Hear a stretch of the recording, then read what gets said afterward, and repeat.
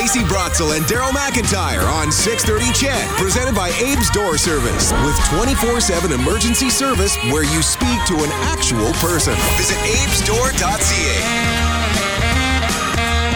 Yeah, it's gonna like it. Never too early for Christmas music, especially Kelly Clarkson Christmas music. Oh, yes. You have a big crush on Kelly Clarkson. I do love that. I do love the tunes. Yeah, it's a good song as well. It's a great tune. Yeah, Christmas is coming. Christmas is coming. Along with winter, but that's another another segment. Hand in hand. So you got the festivities, you got the gifts, you got the dinners, you got the parties. You also got a hit to your bank account. And now polling says Canadians plan to spend about $1,300 this year on average. So how does that stack up to your budget? I'm not spending $1,357 or whatever. Yikes. Marty Weintraub. It adds up. It does add up in an awful hurry. Marty Weintraub is a partner and national retail consulting leader at Deloitte Canada, joining us this morning to talk about spending at Christmas. Marty, how you doing? Good. Good morning, Stacey and Daryl. What's that 1,347 made up of? Yeah, so essentially when we do our survey, it's a pretty broad bucket because we try to trap as much as we can in that spend period, which basically starts, close to Halloween around now and goes through to Boxing Week. So we look at everything from gifts to food spend to alcohol, travel, even non-gift purchases, dining out. So we really try to be pretty broad in how we look at the spend. So how does it compare to other years? Well, that's where it gets a little bit cloudy. So this year is about an 11% drop over last year, which is not insignificant. Last year was also a drop, and we've been doing this for 5 years, and unfortunately, this is the lowest amount of spend we've seen in 5 years. In fact, it's about 21% lower since the number in 2019, which was about $1,800. Well, would the same number apply to different members of the same family? I don't know if the survey can drill down that far. It just did more to give us a general idea, or can you drill down that detailed?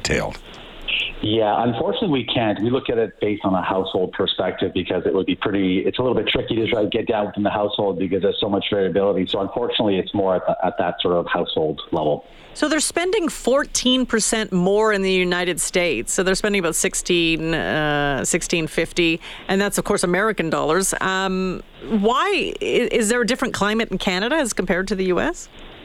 Yeah, so a couple things. So the U.S., because we do the same study in the U.S., the spend in the U.S., their equivalent of 11% is actually, I think it's about 3.5% to 4.5%. So they're forecasting an increase. In fact, it's the first time in the last 5 years that the U.S. and Canada numbers went in a kind of different direction. So we are going down again, and the U.S. is, creeping up a little bit. And it's not too surprising because in the U.S. they just have some ways they can smooth out some of these inflationary costs. Mortgages being the biggest one, their amortization periods and all that are better than they are here. So they tend to take a little bit less of a hit than we do in Canada. So this really is a reflection of our economic circumstance in Canada, for sure? I believe that to be true. We asked Canadians, 67% told us they're concerned about a recession and 33% about paying for holiday gifts. So those are pretty staggering figures. Do you believe those numbers? Or do you think when you're polling, people sort of inflate them, sort of not to be embarrassed when they're talking to pollsters or filling in surveys? Or Yeah. I wish we could hook up our respondents to a lie detector when they answered our questions. I'd love to try that, but I think I'd get fired pretty fast. I think at the end of the day, the save versus do gap, which I think, Stacey, is what you might be hitting at.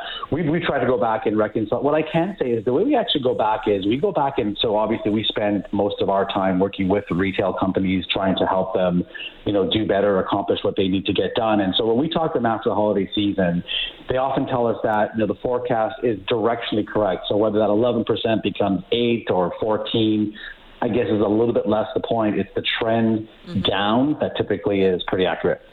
So that takes me to some of the retailers, especially some of the local retailers. Do we know where people are likely to spend their money? Because I would think if they're going to have less money to spend, they're going to try to find deals more. And so often, a place like an Amazon or some of the big box stores can offer a better deal just because of volume.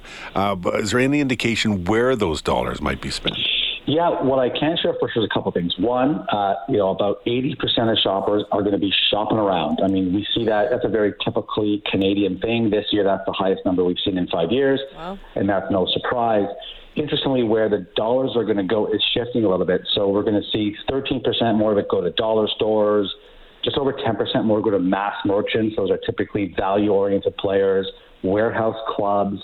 So we're seeing the dollars are going to shift towards those, what I call value-oriented retailers where the prices are reasonable and there's value for money. I would say also on the luxury side, that part of retail might be okay. Where it gets a little tough is what I call the mushy middle. So if you're a retail operation, and it doesn't matter whether you're a small mom-and-pop store or you're a big national chain, if you're in the mushy middle, which means you don't stand for anything, you're not luxury, you're not extreme discount, the customer will be confused and probably will skip you. Oh, well, I think there's a lot of local retailers going, oh, am I in that mushy middle? And then you've got to find a way to get the message out that I'm not. We're not in the mushy middle. We've got something. We've got something to say, and we stand for something that's unique. Exactly. It's important. What about charities? If we're going to cut back on spending, are we going to cut back on our charitable giving too? Unfortunately, that's going to be a sort of a negative outcome of this whole situation. In fact, interestingly, during the pandemic when we were doing this, even though we still had different kinds of problems happening, and there was some government money, charitable donations was actually going up. I think there was a little bit more, can I say, empathy on behalf of Canadians to really kind of donate. I think now this year, that's going to go down about 40% from last year. That's the heftiest drop we've ever seen. That's huge. And that's going to create, it's going to create a lot of challenges for those organizations that depend on this year to make it or break it from a not-for-profit perspective. Wow, that could be staggering for so many different charities. 40%. That's amazing. What about things like Black Friday and Cyber Monday? Do they look to also be decreased in sort of size or volume? I think it'll be proportionate, right? So I think, Black Friday has become, I'll sort of say it, not less and less of a thing. It's just that sort of has become almost its own mini season within the holiday season, if you follow my logic, meaning it used to be a day, then it was 2 days, then it was 3 days, and some retailers call it Black Friday week. So I think, and that's all about, being aggressively competitive, right? So one company decides to make it Black Friday week, then others tend to follow because they don't want to lose the traffic or the sales opportunity. So it's still going to be important. I mean, it'll feel the same pressure we're talking about here on the total spend, but it will still generate traffic for sure. Thanks for joining us, Marty. I really appreciate it. My pleasure. Thank you. Marty Weintraub is from Deloitte, Canada, and he joined us over the phone talking about Christmas spending. And I kind of was a hit in the gut with that charitable number, obviously 40, here. Up to 40. Now, these are Canada-wide numbers. Mm-hmm. It's based on a survey, and surely there are different parts of the country that are doing better than others. I think in the grand scheme of things, compared to other areas of the country, Alberta's doing okay. So maybe it won't hit as hard here. We shall see. And how many people put together a budget? Because I did my global hit, and Vinesh and Aaron said that, I don't have a so-called budget. I guess I kind of know what I want to spend, and if I'm spending too much, I sort of rein it in, go, I've just got too much here.